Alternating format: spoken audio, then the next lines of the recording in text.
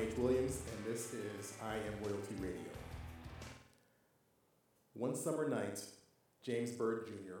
was walking home from a party at his parents' house. Along the way, the 49-year-old African-American man accepted a ride from three white men in a pickup truck. He knew the driver of the vehicle. This proved to be a fatal decision for Mr. Byrd. The men drove to a lonely country road and then pounced. They chained him to the back of their pickup truck and then dragged him 3 miles to his death. In the studio today, we have author Joyce King, who will discuss her book, Hate Crime, the story of a dragging in Jasper, Texas. Ms. King, welcome. Thank you for joining us today on I Am Royalty Radio. Thank you so much for having me. It's an honor to be here to talk about this. So this is a very powerful book, and when you hear the story, you may think that this happened in the Jim Crow era or during the Civil Rights Movement, but this was actually 20 years ago this month, on June 7th, 1998. Could you tell us about how you got involved with this project? I was actually a news anchor and reporter for CBS Radio, and I, at that time, was based in Dallas at KRLD Radio. And my news director wanted to send me to Jasper to cover the 3 trials. I did not want to go. Right. I had a lot of racial baggage I was dealing with, and I was just griping and complaining and whining to anyone that would listen. I don't want to know the gory details. It was a case I knew would break my heart, as I thought it would break the hearts of millions, anyone that got near it.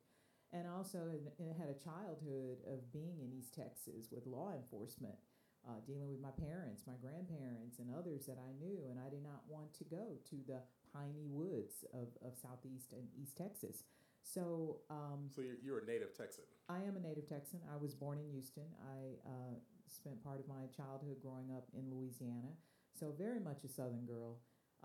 A long history of dealing with law enforcement, dealing with injustice, dealing with racism, and Jasper was the last place I wanted to be, the last place. But I did accept the case, and from the very first moment that I got there, I said, well, I've got to do something to connect myself. And I decided to go to the road where Mr. Byrd was dragged for 3 miles, and that was almost the first thing I did before I even checked into my hotel. I went to the road, and I made the mistake of doing that in the evening as it was dusk and it was about to become dark. But readers don't know that there are 2 roads, Brian. There is a logging road, which they carried him approximately 0.6 of a mile. And the logging road is so heavily shrouded, it's like being in a cave. Okay. There's no sky once you're in there. Right. So they were very secluded and isolated. This was only wide enough for 1 car to travel, as I later discovered. So you go up the logging road, which is not even a paved road, and at that point, there's a stretch that's wide enough for the truck to turn around. That's where they got out to take a smoke, and that's where they beat him, and they got him subdued. He was put on the chain at that point, and then they turned around and began to drag him out of the brush, out of the thicket, and then they made a left turn onto Huff Creek Road and continued for what would eventually be the rest of the 3 miles. Right. So it was very distressing and disturbing to walk that route, because I tell people, imagine you're in a car on the freeway and you see your exit is 2 miles away. You get to it very quickly. Right. On foot, it feels like you're walking an eternity just for 1 mile. And I thought, oh my God, a man was dragged. Right. And at one point, Mr. Byrd came off the chain and they stopped and put him back on. It's horrific. It's unimaginable, the pain that he had to be going through. And readers do not know the details, and one of the details I gave them that I learned from covering all 3 trials was James Byrd Jr. was alive for part of the dragging, because he was trying to keep his head up off of the pavement when they did get on Huff Creek Road, which is a paved artery. The logging road is more sandy, loamy, grassy kind of backwoods road. But once they came up onto that paved road, that was another story. Right. And so to, listen in all three trials, they were not tried together, so it was three trials that took up a year of my life in 1999.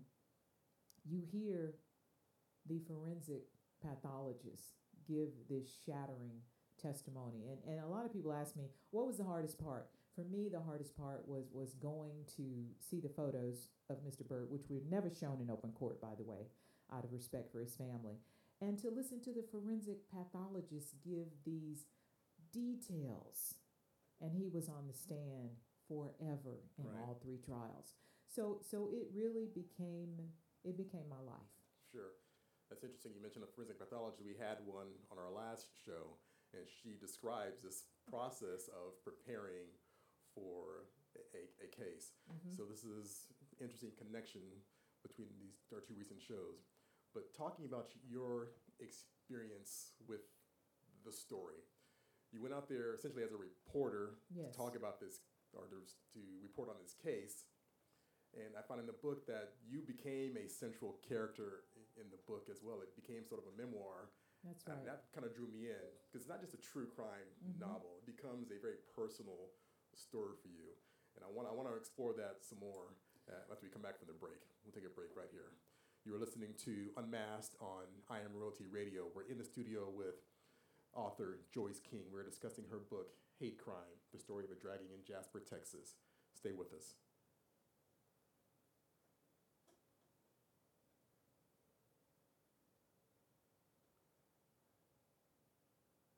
Yeah. So tell us about. I enter this story totally to engage the reader. Here are the background details.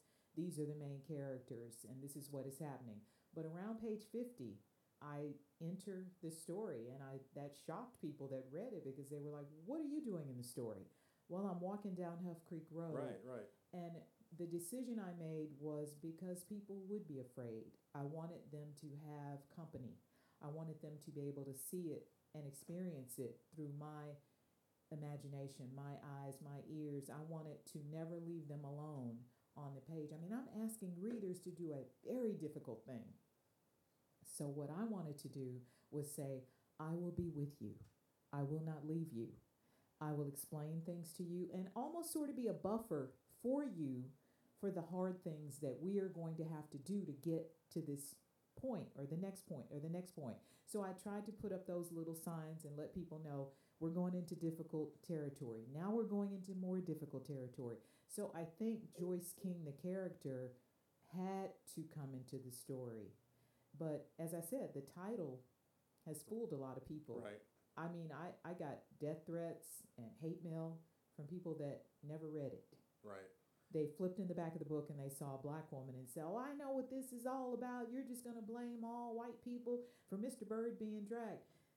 But that's not what I did. So until you read it, shut up. And I told a lot of people that. Right. I think you did a very good job of that. If you have not read the book, it's a must read. It's important as far as discussing racism and violence in our country. This happened 20 years ago, but you can see even now it's surfacing again, and something we need to address and reckon with. And by you becoming a character, it did make it accessible to me, and it also for me humanized what reporters do, because Yes. you think of them being detached and completely objective, but it showed that these stories do affect you on some level. Absolutely. You reported the story, but you said, this became a personal journey for you as well. And it's something you can share with many people. Well, I've had people give a bad rap to media all the time. I had a lady jump up in my face one day after court was out in Jasper. I think it was at the first trial. And she said, "All you reporters are the same. You just travel in packs and you jump out at people." I said, "I promise you, I've never jumped out at anybody. Right. I've never stalked anyone. I'm a very thoughtful reporter, a very respectful reporter, to give interview subjects their distance, to try to not harm or do injury to anyone." And so I know a lot of reporters just like me. They want to get the story right. They want to make sure that you present it. And see, I also had the weight of not only being the reporter from Dallas who was working for the CBS station, I was also the voice of the network in New York. So all CBS stations were depending on me across the country. And then as a third step, I was doing reports for Texas State Network. I was working around the clock when I wasn't in the courtroom. And I got messages from all over the world. We would like to have your voice on the BBC in London. We would like to have you on Canadian radio, New Zealand radio, Ireland radio. So I felt like I never stopped working. I was simply in the hotel when I wasn't in court. And so reporters got a bad rap for a lot of stories over the years, but they were very thoughtful in Jasper, Right. especially to the Bird family. So we'll talk about this next because you were pretty much voluntold to do this story. If I got that correct from the books, not what you wanted to do, and it had been at a pretty transformative point in your life as well. But on the other side of the break, we'll talk about that. You're listening to Unmasked. We're here with author Joyce King. Please stick with us.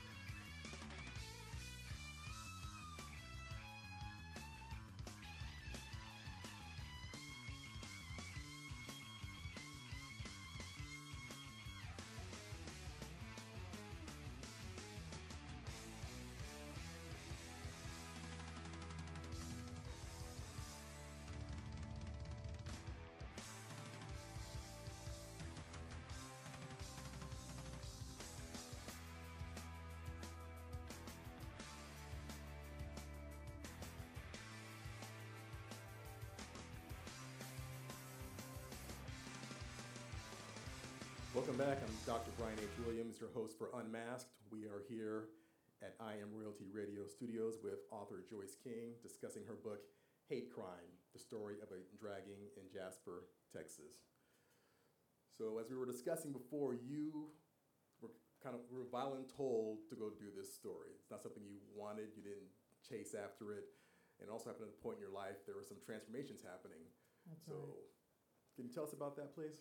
I had been working for CBS Radio in Dallas as a news anchor, and I was very arrogant about it. I was not a reporter, a street reporter. I was in-house. I was not having to go chase any story, and I was suddenly fired. And when I say fired, I was told after midnight the next day when my contract was ending, and they decided not to renew it. And what really angered me was we talk about diversity and inclusion. I was the only African American on the air, and for them to decide we don't want an award-winning news anchor anymore who was winning awards, I thought there was something wrong with that. And I don't want to be kept by anyone because I'm black. but because I'm good. Right. And because you told me you were about diversity. So I was really angry. I mean, I had a pity party with Haagen-Dazs you wouldn't believe.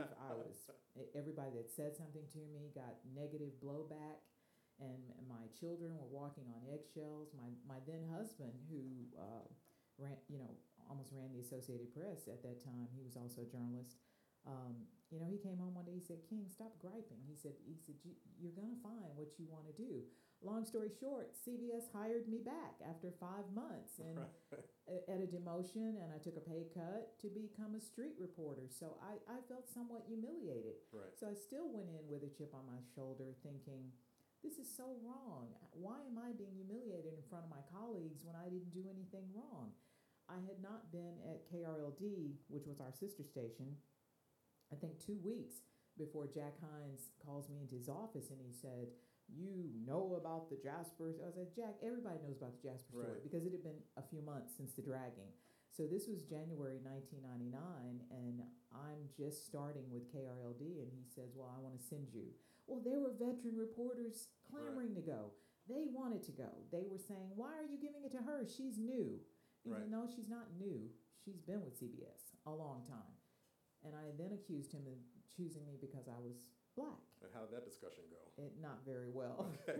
Because you're in a position where I'm sure many black professionals feel as if I'm getting the black story. you're getting the black story, but also you're not getting the recognition for the That's work you're right. doing. You're being kept around because. But you want to use me on the other hand. Exactly. And so he and I had a not a shouting match, but a very loud discussion. And at the end of it, he was tired, and he said, "Well, you have two choices. You can go to Jasper, or you can go home."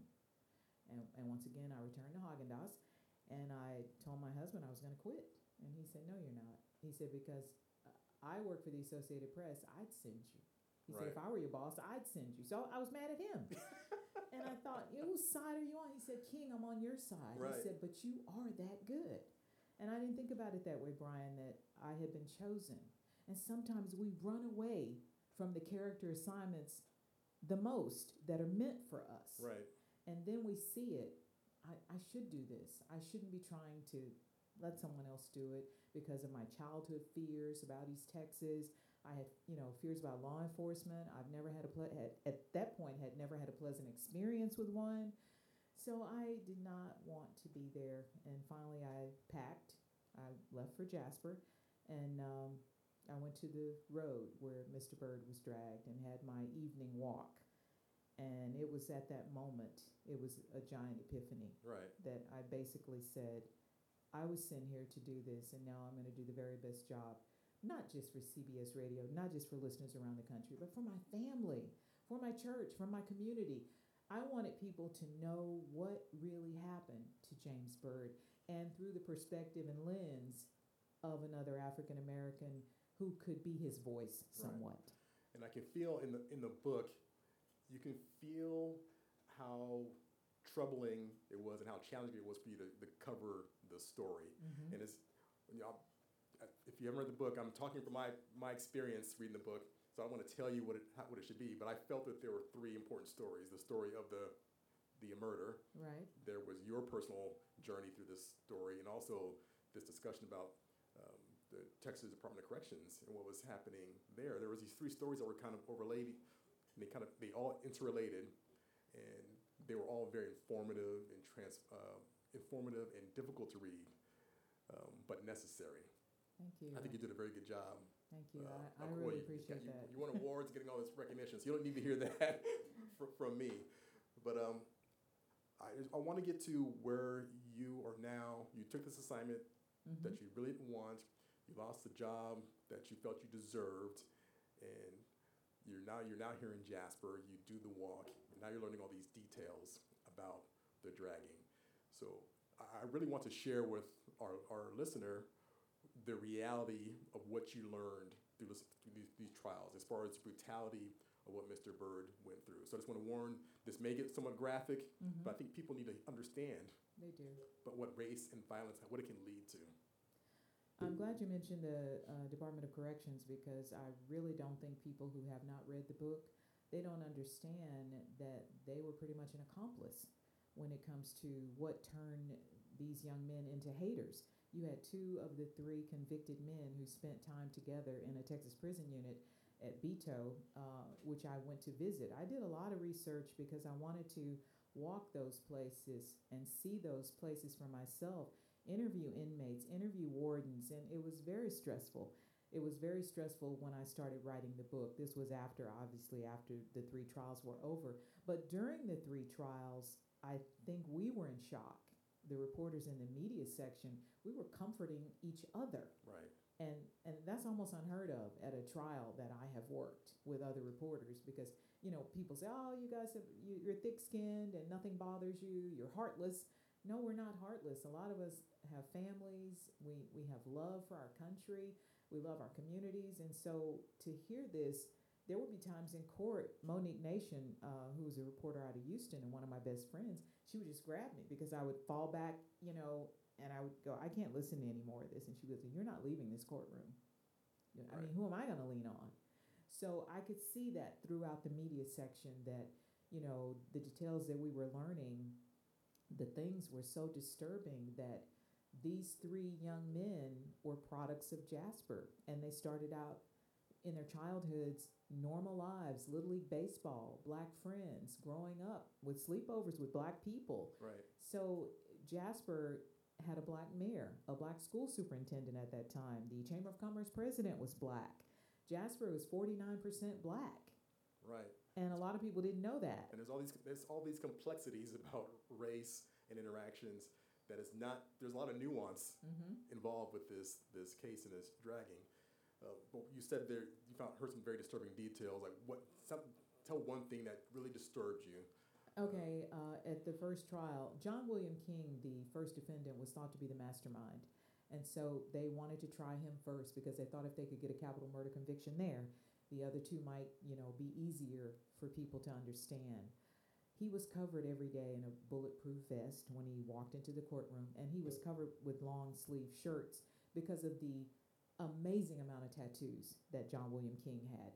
So the jurors were not treated to those tattoos, right, but the looks on their faces when they saw photos of the tattoos, because you are going to be photographed in prison. Every tattoo they made him hold up his arm. He had to be naked for those photographs. Sure. And in one of his arms is a tattoo of a black man hanging from a tree. And they definitely did not want jurors to see that. Right. So all of these details were coming out one by one. It was very tedious. You're learning everything. So just to learn where the tattoos, what they stood for, that first day in court, right, that was hard. Right. We're going to continue this discussion about Joyce King's book, Hate Crime, The Story of a Dragging in Jasper, Texas. It is more than just a true crime novel. This is a memoir and an important contribution to the discussion about race and violence in America. You're listening to Unmasked. I'm Dr. Brian H. Williams. Stay with us.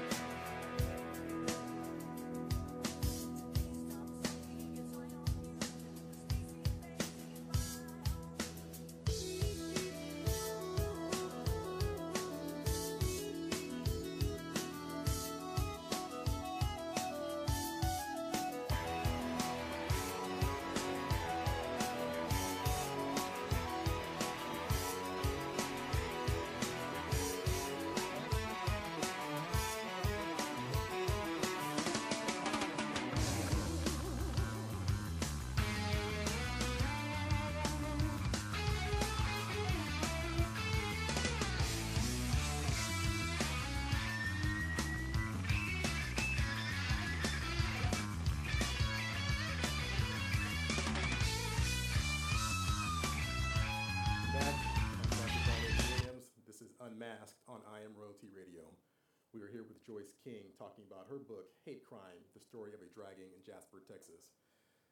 So Joyce, you managed to humanize these three men that committed the murder without, I don't know, I wasn't sympathetic to them, but you humanize them by talking about their upbringing and their families and their experience in the Department of Corrections, which is in contrast. It's easy to just paint these people as monsters and call them all these pejorative terms to dehumanize them and detach ourselves from them. But you made a connection that I thought was very, very powerful. But I also want to talk about James Byrd, because he got in the truck because he knew the driver. They were acquaintances. So he had no fear getting in that truck that night. But obviously he ended up suffering a very horrific death. So tell us about his life, his family, and then that evening. James Byrd Jr. was a very talented man. He loved to sing. He loved to entertain.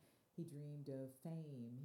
Even though he was 49 years old, he had divorced, had 3 children who loved him. They lived in another city in Texas, but he was very loved. He had 6 sisters. He had a brother who lived in Dallas, as a matter of fact. So he came from a big, loving family, and one of his sisters told me that the only person he really ever hurt in life was himself. He had a drinking problem. He liked to drink. He liked to party with his friends, and that's what he was doing at a what they call a blue light house party that night, which was at the home of a friend. I believe Jimmy Mays is his name. And so there was a lot of celebration, a lot of drinking, and he started walking home that evening. And his family had seen him earlier at a party. I think it was for a niece, a bridal shower. So he had been with family. They were always giving him gifts. He was unemployed. People referred to him as an unemployed vacuum cleaner salesman. He walked all around Jasper because Jasper County had at that time about 30,000 residents, but the town of Jasper only had about 7,000 people, so a very small town. He felt comfortable. Even if you don't know someone by name, you know their face, you know them from somewhere. Oh, I seen you over at so-and-so. So it was no problem for Mr. Byrd to get in the truck with Sean Berry. It was his truck. They may have seen each other in the courthouse. They knew each other. Right. And Sean Berry's the one that offered him the ride. It's his truck. The other 2 men in the cab with him, Mr. Byrd did not know, and they didn't know Mr. Byrd. So it was just, and I find it, one of the details I give you is that he was walking down Martin Luther King, a very dangerous street for Black people, apparently. And we have a nonviolent leader that, is beloved. And yet his street is usually located in areas that are very, very violent or tough or have challenges. And so he was on MLK, minding his own business, trying to stagger home. When they came upon him, they were looking for something fun to do. And John William King had warned Sean, don't pick him up. He didn't want him in the truck. Right. So he put Mr. Byrd in harm's way. I've always believed that. And I like what you said about humanizing the 3 defendants, because I met their relatives and I wanted to, there were no winners. Sure. They lost too, because they didn't understand, why is this happening to our family? We didn't know this about him, or we thought that he was okay. He was getting better after prison. So I wanted people to know what their lives were like as young boys coming up in Jasper. And of course, Lawrence Russell Brewer, who did not live there at all but came to visit, I looked at his life as well to see these were the boys next door in Texas, very much. And I wanted readers to understand that with me, because I had a hard time wrapping my mind around what kind of people would chain a man to the back of a truck and take off and then rechain him when he comes off. And that was another thing in court. Whenever they would bring out the 24-foot long chain, they would unravel it. This is a logging chain, right? It's a logging chain. So it's one of those huge rusty chains that you see that you use to wrap around trees and help uproot them, that kind of chain. So I used to tease Assistant DA Pat Hardy, who was the cowboy prosecutor, the tough guy with the hat and the bald head. And I always said to him, why are you the only one that unravels the chain? And he said, hell, I'm the only one that can pick it up. That's how heavy it was. Right. But it was unnerving, and you could see the pained looks on jurors' faces to listen to it. It sounded so much like history. And one of James Byrd's sisters, she told us, that's our heritage, those chains. She said she very much was thinking of her ancestors the first time she heard that chain unraveled in court. And, you know, when you talk about things... And they had to sit through 3 different trials. 3 different trials. The family. And so each time you could hear a pin drop when that chain, because everyone is on the edge of their seats. Everyone is just so captivated, mesmerized, trying to figure out, I cannot believe this chain is this big and this long, 24 and a half feet. And I think I referred to it in the book as a very unusual murder weapon, which it was. Right. So you managed to, since you were there for so long, you managed to develop a lot of relationships with people on both sides of the case, you know, defendants, families, law enforcement. When you talk about your relationship with the sheriff, Jasper, it seems like that became a very, very close friendship. It had a certain amount of intimacy. It seems to have lasted to this day, is my impression. It has lasted to this day. I first got a call from New York. CBS was saying, you know, well, we would like for you to get an interview with Sheriff Billy Rolls, who arrested the trio within 24 hours of the crime, which is unheard of for a racial crime in the South. I did not want to interview Sheriff Billy Rolls. I did not want him to be the first interview, but I found that he was. I caught him on the eve of the first trial, and I said, Sheriff, let's just sit back and try to, you know, get to know each other a little bit. But I was harder than that. I wanted to be hard-hitting. Right. I wanted to punch at him, and I wanted to ask the tough questions. And right off the bat, Brian, the first question I asked him, he got tears in his eyes. And I thought, oh, my God, he is really having a hard time dealing with this. And he was the one that told the Byrd family the devastating news. And I asked him about that Sunday afternoon on, June 7th, 1998. What was that like, Sheriff? And he said, well, Miss King, he said, I really try to block that out. I don't remember a lot of the details of what happened that day.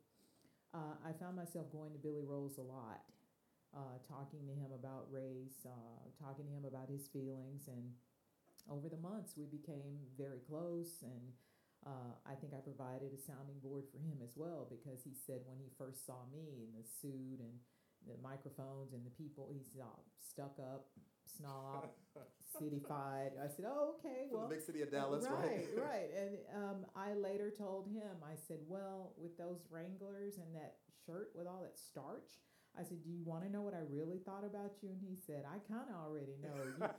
You thought I was a backward redneck. I said, no, I was a little kinder than that. I said, here comes Wyatt Earp. Right, and he said, oh, well, I like that one. That one's a compliment. But I told him he was really the epitome of every law enforcement nightmare my parents had warned me about. Just pacify them. Just say yes, sir. Right. Just look straight ahead. Do not start any trouble, because they're going to be looking for trouble. And he was dressed absolutely like everyone that had always given my parents a hard time when we were pulled over for no reason. Before racial profiling became a term in the legal lexicon, we knew Billy Rolls' stereotype people like him. And he shattered all those stereotypes for you. He did. He was so humble. He was so kind, and he was so big-hearted, and he was deeply troubled by what he wanted and how this had had an impact on him. He told me that he had started drinking, not heavily or anything, because he wasn't a drinker. But I said, well, what are you drinking? And he said, Jack Daniels. He said, but just for medicinal purposes. That's a great story. It's difficult to find humor in this because it's such a horrific event, right. But you can actually find humor in some of these relationships. But we're going to take a break right now. Author Joyce King, you can go to 1millionreaders.com to learn about the campaign to have 1 million readers read the book by the 20th anniversary. So it's 1millionreaders.com. You're listening to I Am Royalty Radio. We'll be back in a moment.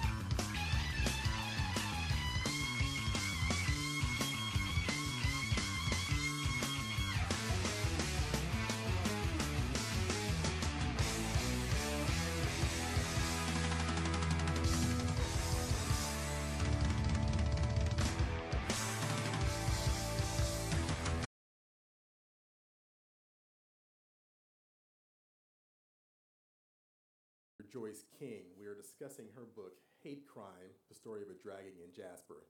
It tells the story of the dragging death of James Byrd Jr., which occurred 20 years ago this month. The book is more than just a true crime story. It is a memoir of her transformation during the trials, as well as an important discussion about race relations in America. Joyce, thank you for being here. I want to talk more about your role in the story. There were times you're talking about how you were vomiting after hearing the testimony, difficulty sleeping. Right. I think you said you started having some drinks as well, right? Yes, I did. So everybody involved with this was impacted. Tell me about your journey through this time.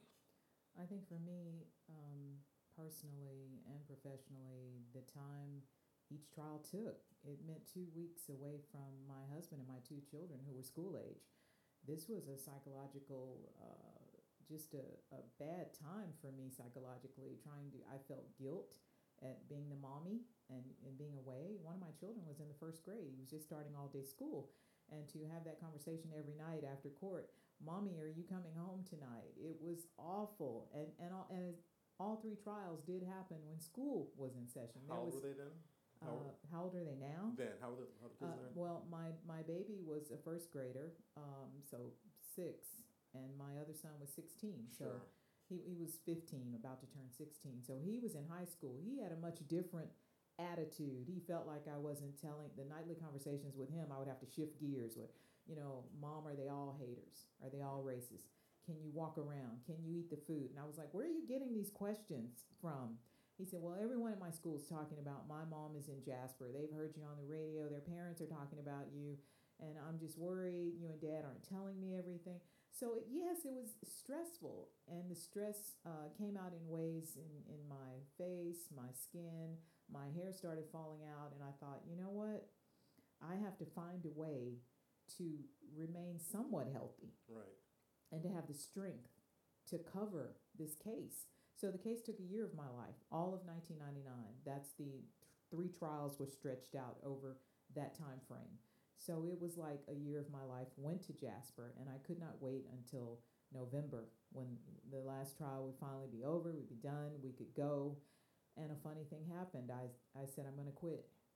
And I went home and had that conversation, which was my husband was like, in what world are you? We're a 2-income family. We've Right. got this and we've got the mortgage and we've got, to think about the kids. And I said, no, something happened to me in Jasper and I really need time to go back. He said, oh, you're going back to Jasper. He said, well, how are you planning to do all of this? And I said, on your credit card, honey.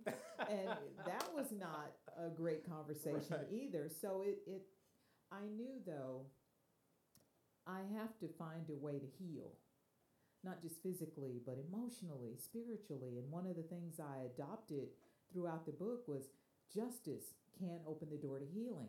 So how do I heal from all that I've seen, all that I've learned, and all of these new emotions coming up in me about my own childhood and being a native Texan? And where is the reckoning for me? And I also wanted to do James Byrd some justice. I did not want people to forget him. I did not want people to forget what happened on Huff Creek Road. So I told his family, I said, I'm going to write something. I just have no idea what it is. Right. I don't have an agent. That's right. I left CBS Radio with no agent, no book deal, and no one who wanted the book. Okay, let's stop here for a second. Okay. So before the story came, you were fired. Then you were rehired at a demotion. Right. Told to go cover the story. Took a year of your life. Mm-hmm. At the end, you quit again. And then I and said, had nothing I'm done. lined up and planned. That's right. And said you were done. So that's It was brave. But it's courageous. I felt like but you know what is funny is the rejection letters. It took a year to get an agent in New York. I wanted to do it the right way. And so I started plastering my office wall with the rejection letters, and there were many, enough to fill a wall. Sure. Oh, it sounds like a great book. One agent in New York wrote to me back, and she said, but I think it's a regional story. What? Really? The whole world was interested in Jasper, Texas. Right. So I found that it was just me. You don't really want my perspective on the story. So there's a lot of hidden racism layers and layers and layers that we go through every day with the daily insults. Let's talk about that some. I think that is a concept that many people, I feel, our listener may not understand the nuance about the subtle ways that racism is communicated to blacks on a daily basis. So tell us about your experience. I can give you one that happened for nearly every day of the 22 years and the 9 radio stations in cities that my voice was heard across the country. So when I would go out to events and people would actually come to meet me, they would look all over the place, all through me, and talk to people all around me. Where's Joyce King? And I would go right here, and oh my goodness, you're black. How did you learn to talk like that? Okay. So that seemed like something innocuous and you should not get upset about, right? They thought it was a compliment. Exactly. I think that's a backhanded compliment that says, well, you're not like the others. It is, and I don't think they realize that is essentially what the message is. Exactly. And even in newsrooms with my former co-anchor, who's now departed, and I love him to death, we would get in knockout, drag-out fights in the newsroom about the lead story. I'll give you an example. There was a bank robbery in Dallas one afternoon, and the suspect was an African-American man about 5'8". He wanted me to go on the air with that description. I said, dude, that's not a description. That's half the black men I know. Right. And I'm not doing it. I'm the senior partner, and we are putting that in the story. And I said, trust me, you're going to have a lot of police pulling black men over for no reason. And this was a daylight, middle of the afternoon bank robbery. And they wanted this guy really bad. Apparently, he had hit quite a few banks. Right. But that's not a description. Now, if you tell me a bald-headed, light-skinned African-American male, and maybe, he's got a beard or something, sure, I have a little bit to work with. So it's very nuanced. And I don't think a lot of people, when people say, I'm not a racist, I have black friends, they don't realize they have racist tendencies. I'm not saying you are a racist. I'm saying you haven't examined all of the stereotypes that make you believe some of the things that you do believe.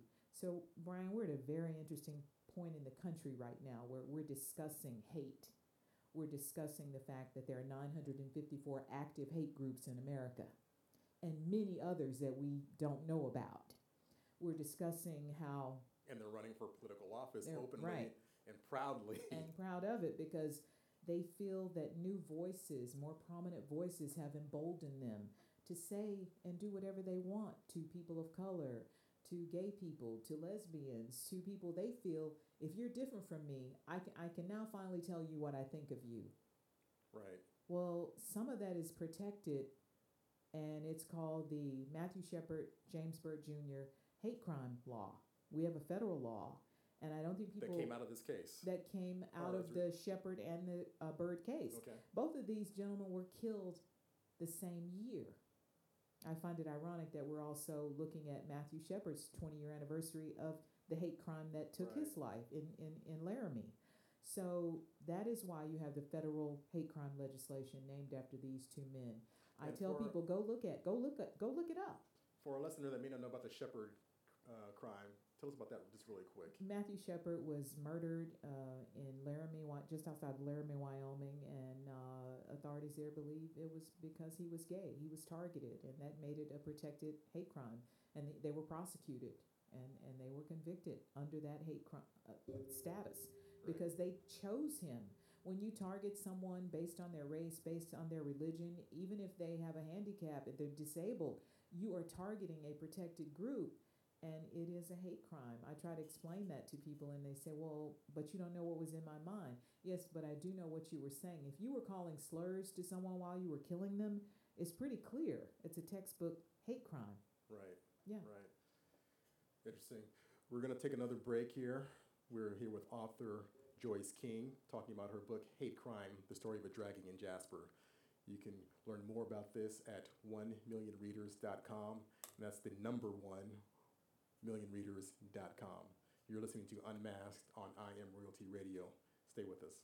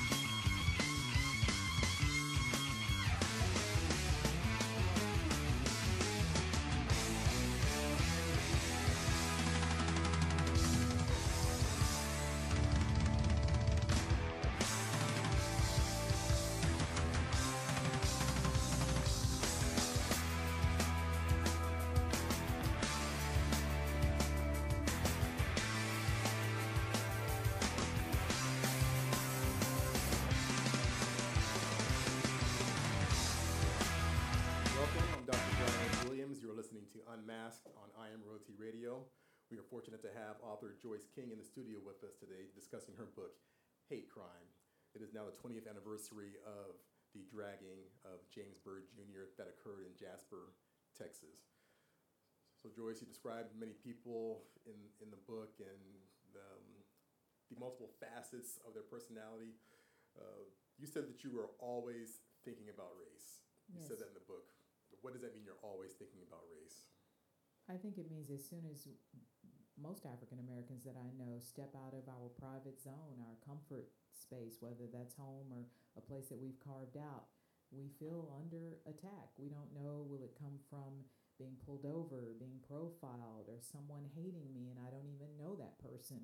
So you always have to be prepared, have your guard up. It's exhausting. Right. And I have lived it, and especially being a daughter of the South, I understand that there must be reconciliation. First, there has to be acknowledgement. I think that what happened in Jasper 20 years ago and now this anniversary, these are two teachable moments, and I'm honored to be a part of both. I lecture to a lot of college students that never heard of Mr. Byrd because we haven't done a good job of teaching them about this hate crime. So I reached out to 200 presidents of universities and I said, please make this required reading so that we tell young people that there is another side of history that they don't know. So I think what will help heal us as a nation is acknowledgement, is understanding, comprehending what we are taught, told, and stop denying that it happened. I spoke at the King Center in Atlanta, and I was very thrilled to get that invitation. And my topic that day was why the murder of James Byrd Jr. was a modern day lynching. And it upset a lot of people. And I said, good, because I'm not here to make you feel good. I'm not here to hold your hand. I'm here to tell you the truth. Right. And to present it in such a way that, I'm not trying to make anyone feel guilty on purpose, but history is what it is. And when we shut it out, whether that's what happened to Native Americans, the Trail of Tears, whether it's the Holocaust, whether it is slavery, lynching, Jim Crow, when we shut out the truth, that's what makes things worse. So how do you respond to, I agree with you. Mm-hmm. How do you respond to a listener who will sit here and think, come on, Joyce, just get over it. That's in the past. I had nothing to do with that. Why? How do you make that person care? That's a very good question. That's a great question. As a matter of fact, let me give you an example of where I was confronted recently. I was invited to the city of Dallas a few months back to speak to the Mayor's Confederate Task Force. And the presentation was 10 minutes, which is an eternity compared to citizens getting 30 and 60 seconds. And I was asked by the office to give an overview of what life was like for Black people in Dallas when the statue of Robert E. Lee went up, which I believe was 1936. Well, I went back and gave a history of things that happened, including the 1910 downtown lynching of Alan Brooks, where you had thousands of people on Main and Ackerd cheering, taking photos. Their little kids were with them. Right. It was like a picnic.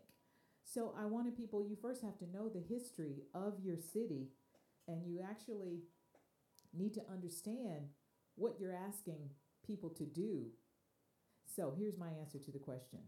If you want me to get over slavery, to get over lynching, to get over all of the negativity and the bad things that have come out of that alone, why are you still embracing your Confederate heroes at the same time you're asking me to get over an era from everything is from that same period? You can't have it both ways. Right. If you're embracing your heroes and saying, this is who I love, this is my America, you're leaving out a chunk of people that helped build this country. And our perspectives have been deleted, erased, minimized, or altogether absent. So this is an opportunity now in this country to be more inclusive.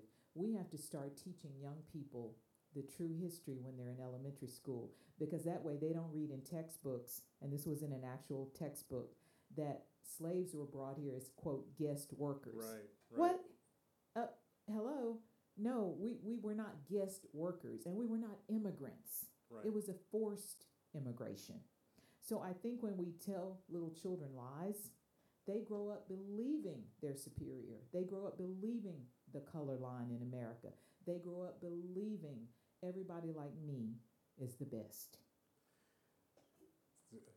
So the next part of that, you convince them. So we get the person, the listener, to say, okay, Joyce King, very convincing argument. Now, how is that going to actually make the country better? What does progress look like? Like, how do you envision, we come together, we reckon with our past, monuments go away, stop talking about slavery. Well, I think it's a slow process for a lot of people, and I hear from all over the world from people that have read this book and said it changed their lives. And I think what's fascinating to me is they're just beginning. They're not even totally transformed. I'll give you an example. I was in Beaumont to do a book reading, and I guess it was out on the news. It happened to mention what hotel I was at, which I was like, why?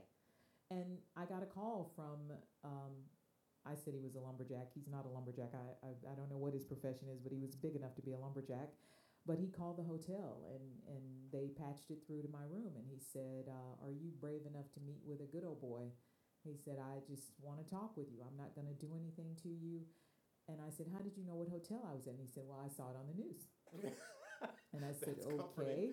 I know. And long story short, I agreed to meet with him. And when I got down to the lobby, I realized I forgot to ask him what he looks like. Right. He has the advantage, obviously. He knew what I looked like. He'd read the book, my photos in the book. And so every time a white guy would come through the double doors of the hotel, I was like, no, you're not him. Right. Okay. And so I was like, let me stop approaching white men. It looks like I'm working. Okay. Right. And finally, on the parking lot, I saw this huge guy, 6'4", 6'5", in the overalls. And I said, oh, Lord, please don't let that be him. That was him. Right. Because he was so big, I was afraid immediately. And I thought, okay, this is not going to go well. He came in, and the only stipulation I had was I asked, could I record the conversation? We sat down in the hotel lobby, and he talked about, growing up with a grandfather who took them out of school every time black kids got enrolled in the schools. He talked about a grandfather who allowed them to watch Good Times, but they couldn't watch the Jeffersons. And I said, really? Why? He said, because he did not want to see successful black people. And George Jefferson was an affront to his grandfather. Right. So he grew up with all this racism and hatred. And he also told me that he thought the murder of James Byrd Jr. was a drug deal gone bad until he read the book. Right. So when I say knowledge is power, it is the first step toward healing. I'm not asking people to cry and say they're sorry and we've got to have all this guilt. I'm saying we need to be realistic about it. We have to teach young people. This is why our generation is so messed up, and the generations, before us, because we have not dealt with this. And your generation needs to deal with it so we can defeat hatred, bigotry, ignorance, racism. And there's a lesson there about if you know someone's story, it's hard to hate them. There's power in testimonials and proximity. You just have to have the courage to walk towards what scares you. Well, this gentleman, when he called the hotel, he introduced himself. He said, Miss King, I'm a recovering racist. And I said, well, buddy, how recovered are you? Because you're asking to meet with me. I just want to know what I'm getting into. But he stepped forward. He did. I admired him for that. And we stayed in touch many years. Right. I gave him my phone number. He used to call me and tell me, well, I ran into this situation today, and I'm really confused by it. And he would call me and say, I don't understand affirmative action. And we'd have a long, but it was therapeutic for him coming from the background that he came from. And it also always helps me to not deal in stereotypes, to not immediately dismiss anyone for any reason, because I don't want them doing it to me. Yeah. Speaking of stereotypes, that reminds me of a story in your book where you talked about the hockey lesson. Oh yeah. We're gonna talk about that after the break. 'Cause I had to read that twice. It was an interesting passage, but you're touching lives. You're definitely changing lives. I think you realize that. You're listening to Unmasked on I Am Royalty Radio. Dr. Brian Williams here in the studio with Joyce King. You should go to her website, 1millionreaders.com. That's the number 1millionreaders.com. We'll be back in a moment.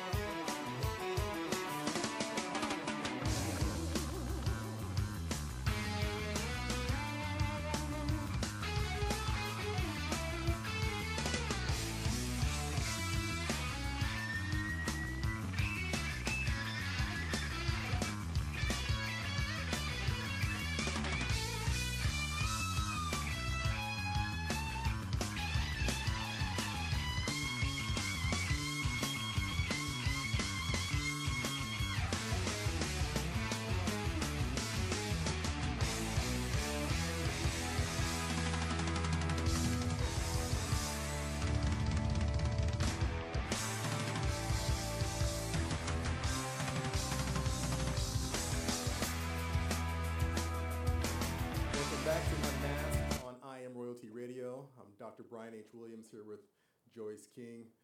Joyce, we're coming to the closing of our show. I just have a few more questions. I've had a phenomenal time, and I've learned a lot today.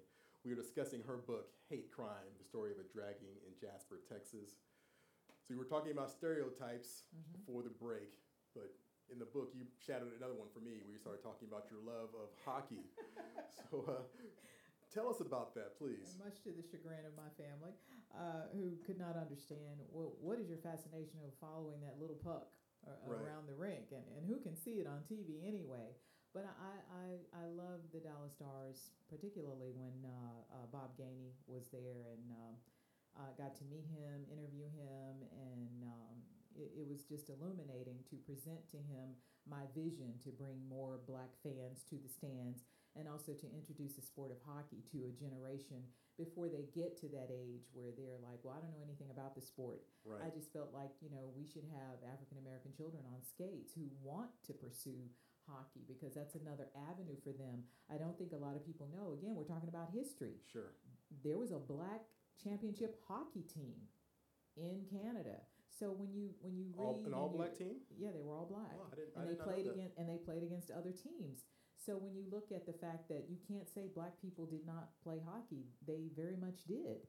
And so I had a very interesting set of conversations with Bob Gainey, who, as I said in the book, has 5 Stanley Cup rings. So he was very much, a legend, still is, even though he's retired, still is a legend in Montreal, because he played for the Montreal Canadiens so long.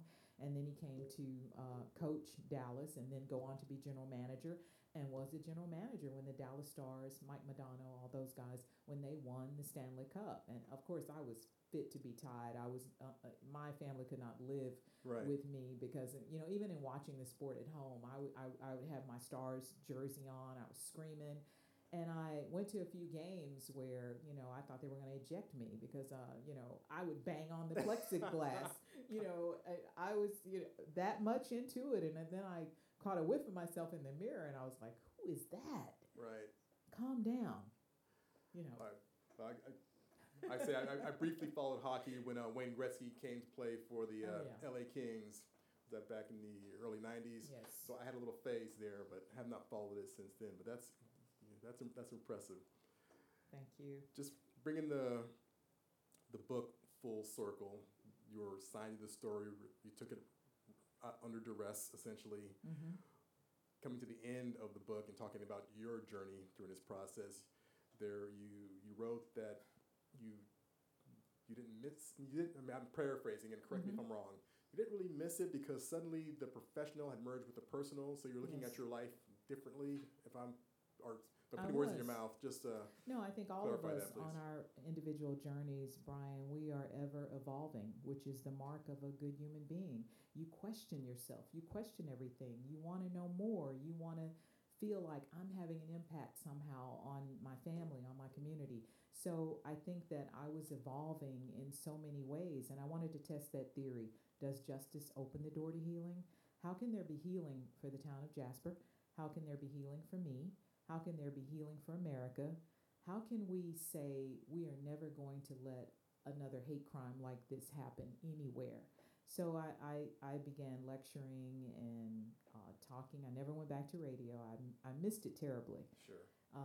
I was fortunate enough to be invited to do town halls by CNN, BET, TV1, NPR. So I was on the other side of the mic answering questions. But I wanted people to better understand history plays such a role in the kind of healing that I'm talking about. And I don't think it's something legislation can do. Legislation cannot change hearts. Right. It takes people changing hearts at the grassroots level. Talk to your neighbor. Stop looking through your neighbor. Stop looking over your neighbor. Stop stereotyping people you know nothing about. I've heard people say just this past week, everything I learned about black people I got from music videos. What? Yeah. Okay, well, you're missing big chunks of the culture then, buddy. So that's all I'm saying is don't dismiss the perspectives of people who don't look like you because you never had to listen to them anyway. Right. Now you need to listen if we're going to save our country. I mean, the country is in terrible trouble. It's in distress. Right. You got people hating folks for no other reason than they don't look like you. Well, you have contribution to this whole discussion is your book, Hate Crime, but I've followed your columns in the Dallas Morning News. I think those are always impressive. That's Thank a you. bar that I'm trying to reach myself. You're a good writer. So what else are you doing now? On this, Well, you said healing comes from justice. Or, what I'm doing now is I'm sticking with making sure justice is available. A lot of people know my work with the Innocence Project. I'm not with them anymore, but I was honored to be the first non-lawyer on the board of directors, and we helped change the law in Texas. We helped get the Timothy Cole compensation law passed.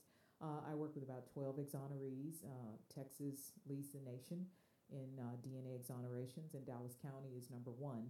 So I did a lot of work Right. there, and that really was very fulfilling and heartbreaking at the same time. As you know, I fell in love with one of the exonerated men who died in 2012. James Woodard was the 17th Dallas man exonerated, and James is a big exoneree star. 60 Minutes profiled his story. Sadly, James could not function in freedom. He had a lot of problems. We were bombarded by his issues. I tried to take care of James, but James could not really feel freedom the way I wanted him to just know right. his humanity was valued. Sure. Prison, he did 27 years, by the way, for a murder that he did not commit. He only got to enjoy 4 years of freedom, and tragically, he died on the floor of a Dallas County jail cell. That was very difficult for me. That happened in 2012, so for the last 5.5 years, close to 6 years now, I have been trying to bounce back, trying to get over that heartbreak, and doing things that I know that James would want me to do. So one of the things that I did to keep a promise to him was I did a review of a death row case in Louisiana. The young man was only 28 years old. He spent 3 years at Angola, and he professed his innocence the whole time. And I said, yeah, I'll look at it. I want to look at this case because I was fascinated. He had been convicted of murdering his 1-year-old son. So as you might imagine, being given that file and trusted by that DA in Louisiana was huge for me to be in that DA's office. And I looked at the entire case. And, of course, the hardest thing was seeing a baby in a diaper in autopsy photos, Right. a baby on a slab. And I wanted to have justice for the baby and for the dad if that was possible. Long story short, at the end of 2016, I was in the courtroom in Louisiana when that young man was set free. He never went back to Angola. I mean, he could have ended up executed. Right. But my finding was that there was no murder. So I have continued to try to do innocence work where I can. I did a second case, and I'm not going to talk about that one, but I have loved the work of justice because it shows people that, oh my God, I didn't know that was happening. Right. I didn't know that mass incarceration is a product of Jim Crow. I like what Brian Stevenson said recently when he talked about the lynching museum opening in Montgomery. And He said, if you're listening, Brian Stevenson, is the executive director for the Equal Justice Initiative, Okay. EJI.org. I met Brian when he spoke in Dallas at SMU, and it was one of my big crushes, one of my heroes. And I'm not stalking you, Brian. I'm really not. But anyway, if he's listening to the show, I'll be very honored. but I love what he said when he said slavery did not end. It simply evolved. Exactly. It kept evolving, and so you had Jim Crow. Now today you have mass incarceration because of how the justice system impacts black, brown, poor people, Right. and mentally ill people. We can't leave them out. Yep. So I And have worked very convict hard. leasing and all those things. Right, Yeah. right. All of those things you have to look at because they are linked. They are connected in history. And so that's why for me the push for history is so big. And I'm most proud of the last few months of being the author of some of the pieces that ran in the Hidden History series for the Dallas Morning News. I didn't know they were going to be so hugely popular. Yes, and I must. That's where I was first learned of you. So if you have not read these articles, Dallas Morning News, Google Joyce King. Or 1millionreaders.com. I've posted 6 of those pieces from the Hidden History series One of the pieces, for example, we open up and tell you about 3 slaves who were unjustly hanged in downtown Dallas when they were falsely accused of starting an 1860 fire that consumed downtown Dallas. Guess what? They didn't do it, but they were hanged in Dealey Plaza long before JFK was assassinated there. And people called me, they were like, why didn't I know this? Right. Because you don't know history. Exactly. So tell us more about 1millionreaders.com. It's a campaign. Okay. And what it is, it's designed to honor this 20th anniversary of the crime, but also I am begging 1 million people to finally have the courage to read this book. Brian, you don't know how many times over the years I heard, you seem like a nice lady, but I can't read that. Right. And so now I'm asking, if you can give it to a college student, buy it for a college student, and Amazon Audible has just released it. Maybe you have an easier time listening to it if you want to do that, but I definitely would like for 1 million people to pick up this story, share this story, give it to a college student, read it if you can. I hope that you can. I will be there with you on the page, and the proceeds go to more wrongful conviction reviews, and the proceeds also go to help save an HBCU in Texas. Author Joyce King, thank you very much for spending time with us today. Thank you for having me. Her book is Hate Crime, the story of a dragging in Jasper, Texas. And I will tell you, it is more than just a true crime novel. Please go past the title. This is a very personal journey and important story about race and violence in America. And I think it's an important contribution towards the reckoning with our history and healing for our country. I'm Dr. Brian H. Williams. You're listening to Unmasked, and we are on I Am Royalty Radio. Also got to thank our engineer on the board today, Mr. Ty Ford. He has his show, Ty and the Sips. You can listen to that 8 to 10 p.m. Central Time every Tuesday night. Thank you for joining us. We'll see you next time.